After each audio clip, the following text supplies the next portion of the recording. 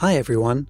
If you've been following along throughout the season, you'll know that on Wednesday, I released the final official episode of the season, the kind where I dig into the history behind a Christmas tradition. We went out with a bang by learning about A Christmas Story from Scott Schwartz himself, the actor who played the part of Flick in that movie. But we're not done for the season yet.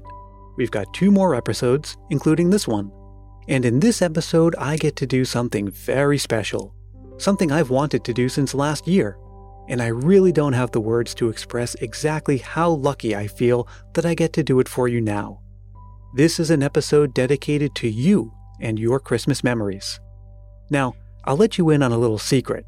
Promise not to tell anyone. But most of the memories you heard in the 2016 season were from my friends and family and colleagues in the podcasting community. It was my first year doing the show, and I naively thought that my real challenge would be figuring out what to do with all of the Christmas memories that would surely come flooding in. In reality, I had to work hard just to get enough to fill the season. But just in case those memories did come flooding in, I had a plan. I'd release a special bonus episode just like the one you're about to hear now. And that's why I feel so lucky to be doing this episode this year. Sure, many of the memories you've heard so far have also been from my podcasting colleagues. I usually mention their shows, you may have noticed. But it's also true that many of you sent me your own memories. It makes me so happy to know that a growing number of you are part of the family and now want to take part in sharing your Christmas memories. And I've been saving them for this very moment. So, get yourself comfy and cozy and come with me on a trip down memory lane. I'm Brian Earl. This is Christmas Past. This year, my wife and I celebrated our lucky 13th wedding anniversary, which means that 13 years ago in September, we were sitting on a hilltop in the Garfagnana region of Tuscany on our honeymoon.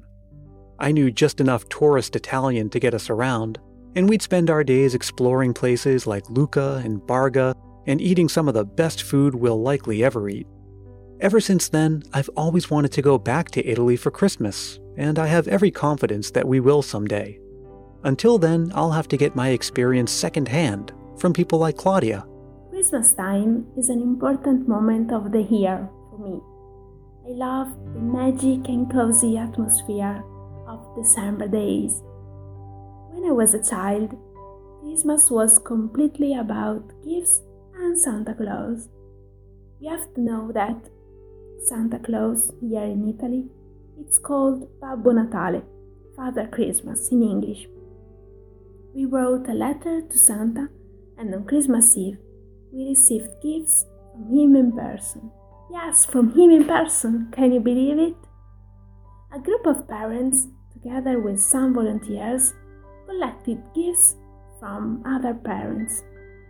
On Christmas Eve night, they dressed like Father Christmas and shepherds and went door to door to deliver gifts to incredulous children. They came at my door too. When I grew up, this lovely tradition was lost, and so my mom and I decided to resume it. We put together some parents and some of my schoolmates. We set an headquarters where we collected gifts from parents and where we got ready for the big event. It was our Santa's workshop. Some parents sewed costumes, others were in charge to collect gifts and arrange deliveries. On Christmas Eve, 2 adults acted like Father Christmas, and guys and girls acted like elves, playing flute. I was an elf too. We also had 2 fully equipped cards, with which we drove up and down our town and surrounding towns. It was so touching seeing all of those children getting their gifts from Father Christmas. They were so happy, they couldn't believe it was Father Christmas in person giving them their gifts. It was a great experience, full of excitement. Well, I hope my English wasn't so bad. I wish you all a Merry Christmas, and I hope it will be a slow and cozy one. Merry Christmas! In addition to having the most relaxing voice in the entire world, Claudia is also a stationery designer, and a really good one too. You can check her out on Instagram at Lily and Sage Design. She has an Etsy store with the same name. Thank you, Claudia, and Buon Natale. Well, since we're on an international theme, let's learn a little about Christmas in Mexico. I happen to know a little bit about this topic because my sister-in-law is from Mexico. We have a Christmas piñata every year, and she also makes tres leches cake, which I don't think is specific to Christmas, but I love it just the same. But here to teach us more about Christmas in Mexico are Anna and her husband Hector. We love the decorations of the season. The ornaments include Santa Claus, snowmen, reindeers, and snowflakes. In any house or office, you'll find a Christmas tree covered in lights. Additional to this, there are Mexican decorations made of natural fibers and lanterns made of colorful paper. They are beautiful, but normally these are seen in small towns where artisans live, so it's hard to see these ornaments in the cities. December 16th marks a countdown to Christmas Eve with nightly gatherings called posadas. It is a spiritual moment full of celebration and lots of food. Normally, we start with sweet snacks called buñuelos, which are shaped like a cartwheel and are a thin fried flour dough with sugar and cinnamon on top. The main course are regularly tamales, made of corn dough with some stew inside. To deal with the cold weather, we enjoy a hot fruit punch made of apple, guava, sugarcane, cinnamon, and other citrus fruits. Children won't wait for Christmas morning very impatiently to wake up and find under the Christmas tree the presents that not Santa Claus, but baby Jesus left them if they were good boys and girls during the year. In other cities in Mexico, children also wait for the gifts that the three wise men have for them on the morning on January 6th, after having a slice of king's cake and a cup of hot chocolate the night before. Inside this bread, which resembles a crown decorated with jewels using dried fruits and sugar, are some tiny dolls pretending to be baby Jesus hiding from the Roman soldiers. Each person gets to choose where to put his or her slice, and the ones who find a doll inside it will buy tamales for everyone in that group of family or friends on February the 2nd, when we celebrate another Catholic holiday called La Candelaria. Well, now I guess I have to add Mexico to my list of places to experience for Christmas. Thank you so much, Anna and Hector, and Feliz Navidad. Well, why not make it a trifecta on the international memories? In Australia, cricket is the major sport.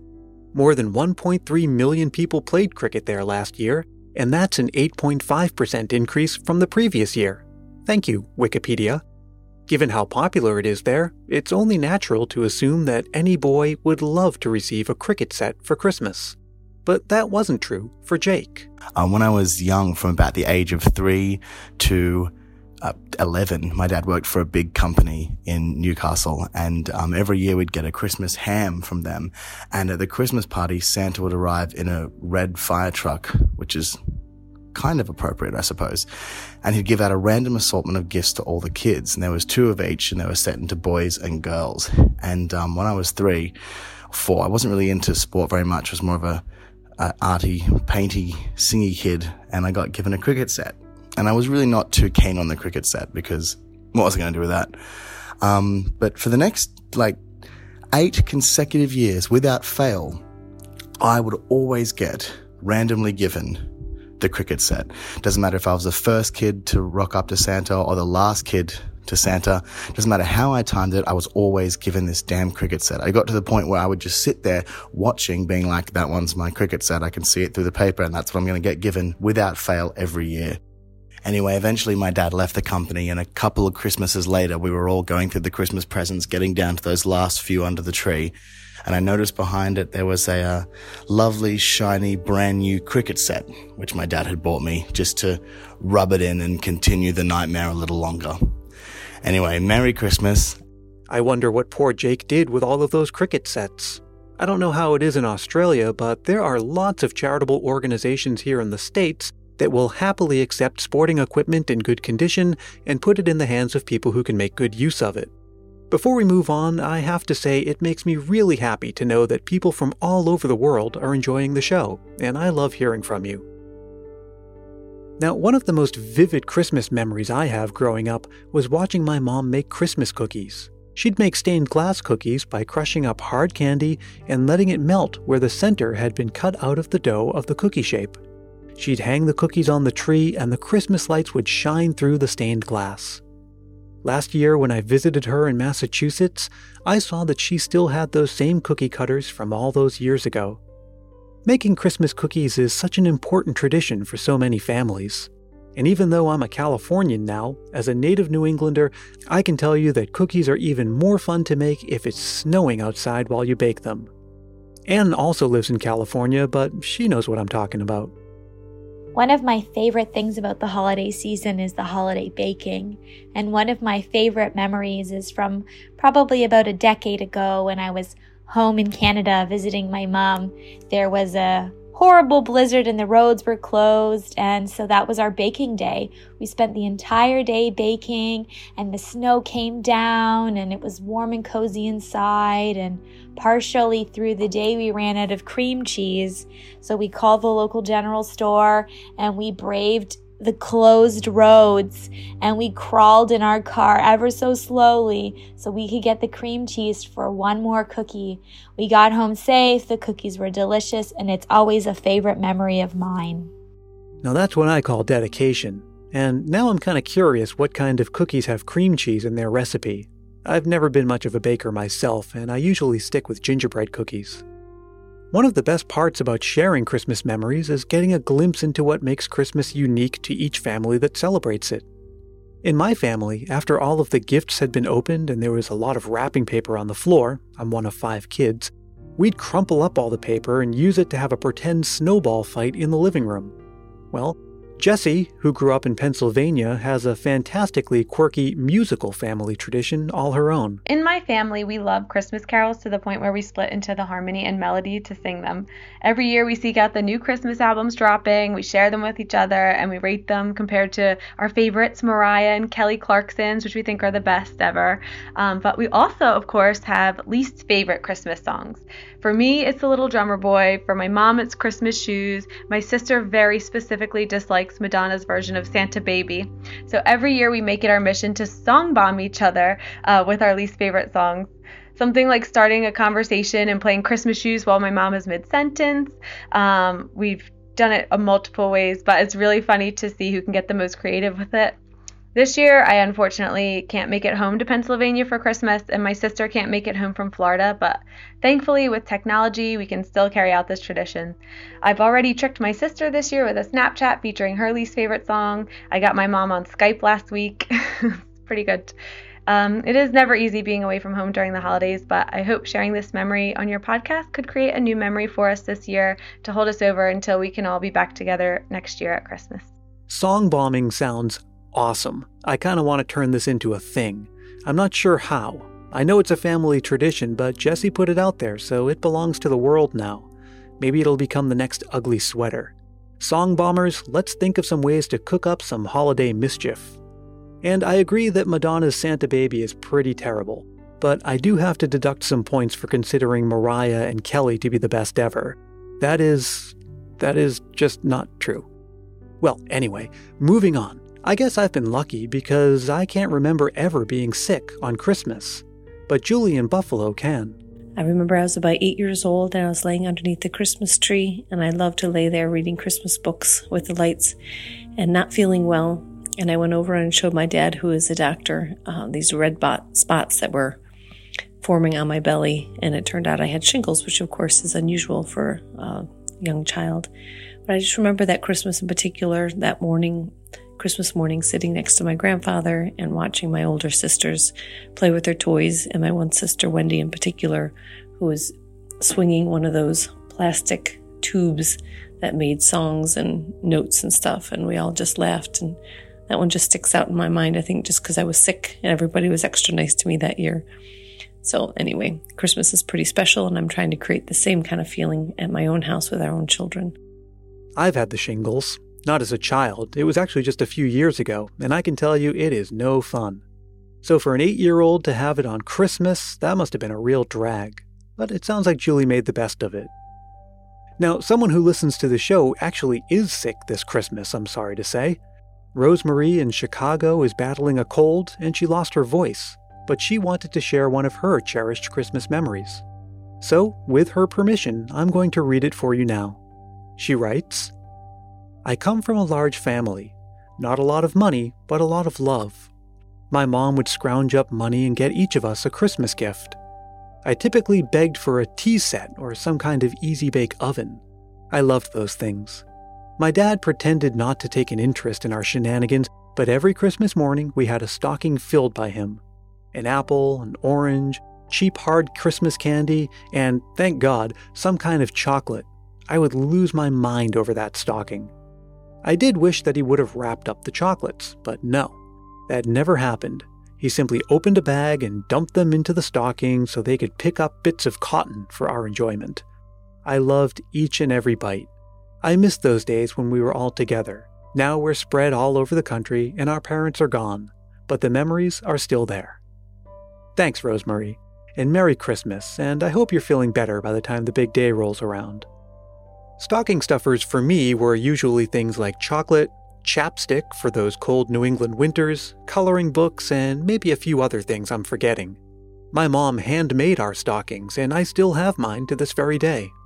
Even though the stocking is never the main event on Christmas morning, most of us who received filled stockings have vividly fond memories of them, like Rosemarie and me, and also Andrea in Washington. I am calling to share one of my favorite Christmas memories, and it involves the stockings that my mother put together.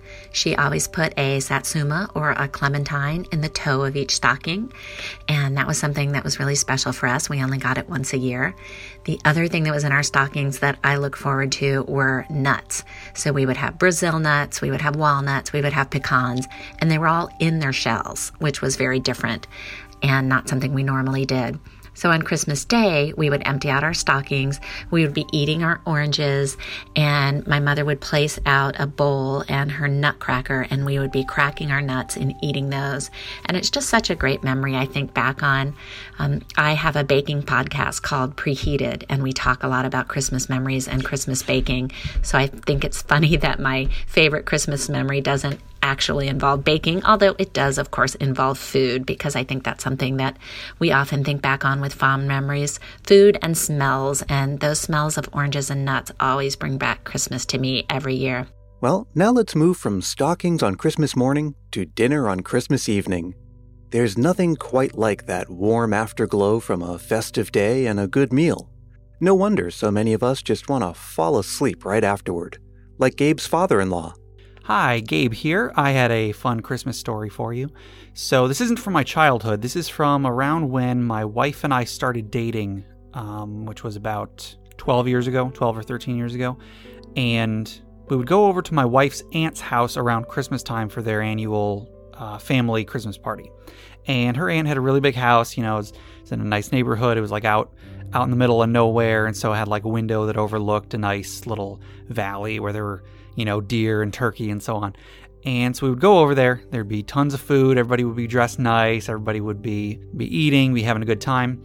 And after everybody was done eating, my father-in-law, well, my now father-in-law, he would always fall asleep on the couch. And, he'd fall asleep sitting up and his head would be down and everybody would be, off playing board games or something. But one year my wife realized that if you go over to him while he's asleep at one of these Christmas parties and you poke him in the stomach, you just poke him a few times, he'll start to talk. And so every Christmas we would wait till he got his fill, wait till he had eaten, wait till he was tired, and wait till he fell asleep. And we'd go over and poke him in the stomach until he said things like, "What are you looking for, a helicopter?" And then, if we did too much, he would wake up again, and then we would have to act like we weren't doing anything. But anyway, it was just a fun little thing that we would always do around Christmas time. And I don't know, I thought it was fun. Gabe is from Michigan, and he's the host of the gaming podcast Interparty Conflict. Check it out wherever you get your podcasts. Well, how about one for the road?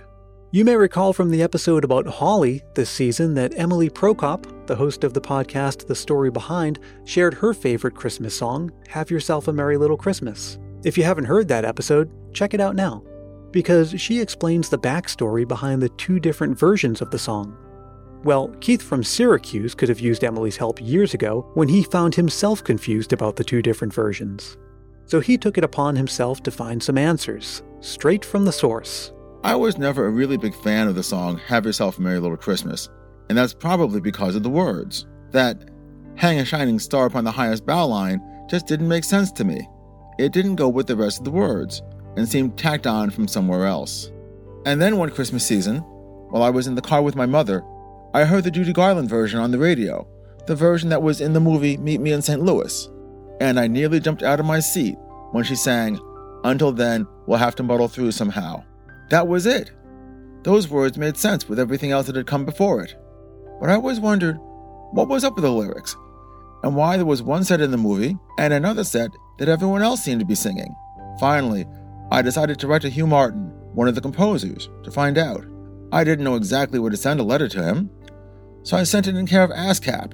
Amazingly, I got a personal reply from him, congratulating me on my ingenuity in sending a letter to him that way, and telling me the rest of the story. He said that Frank Sinatra really liked the song and wanted to use it on his upcoming album, A Jolly Christmas, but thought that that particular line was just too melancholy for an album that was supposed to be jolly. So Frank asked if he could come up with a new lyric. He did, and now everyone accepts that as canon. Everyone except me, of course. I like James Taylor's version better, because it uses the words that make sense. Keith, you're a man after my own heart. In the past, I've described this show as being for people whose Christmas spirit includes a healthy dose of curiosity. Sounds like that describes you to a T. Now, Keith may be horrified to learn this, but my favorite version of that song is the one sung as a duet between John Denver and Rolf the Dog from The Muppet Show in the album A Christmas Together, which came out in 1979. And that one includes the Hang a Shining Star version of the lyrics. Well, that'll do it for this very special Christmas Memories episode. I'd like to thank everyone who shared a Christmas memory. I think this may have been my favorite episode of the season to create, and I couldn't have done it without you. And of course, I hope to do it again next year. Okay, just one more episode to go. I'm a little sad, I can't hide it. But I'm happy that we'll be together one final time. I'll come back to wish you a Merry Christmas, do a Christmas 2017 year in review, and a little year-end wrap-up for the show. Until then, let me tell you that Christmas Past is produced in sunny San Mateo, California by yours truly, Brian Earl. Follow along on Facebook, Twitter, and Instagram by searching for Christmas Past Podcast, and find more information about the show at ChristmasPastPodcast.com. Subscribe wherever and however you get your podcasts. I know we're winding down for the season, but it's never too late to subscribe. And if you have a moment to leave a review on Apple Podcasts, I'd really appreciate that. It helps the show more than you might know. Thank you so much for listening and sharing Christmas memories with me, and I look forward to joining you one final time on Christmas Eve.